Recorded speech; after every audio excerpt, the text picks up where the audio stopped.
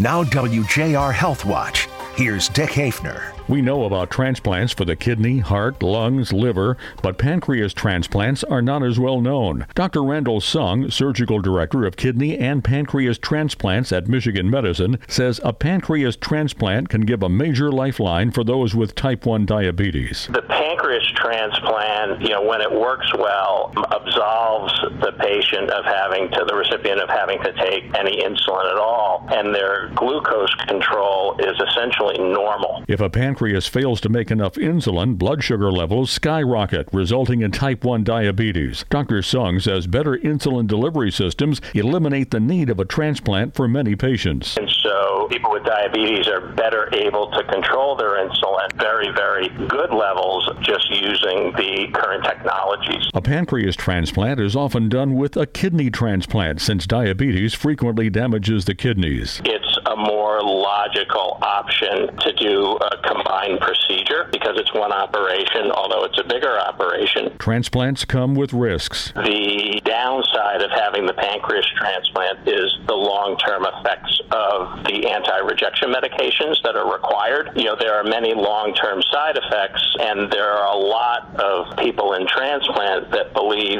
the long-term risks of those medications outweigh the benefit of the pancreas transplant, except for maybe the most severely affected diabetics. I'm Dick Haefner for WJR Health Watch.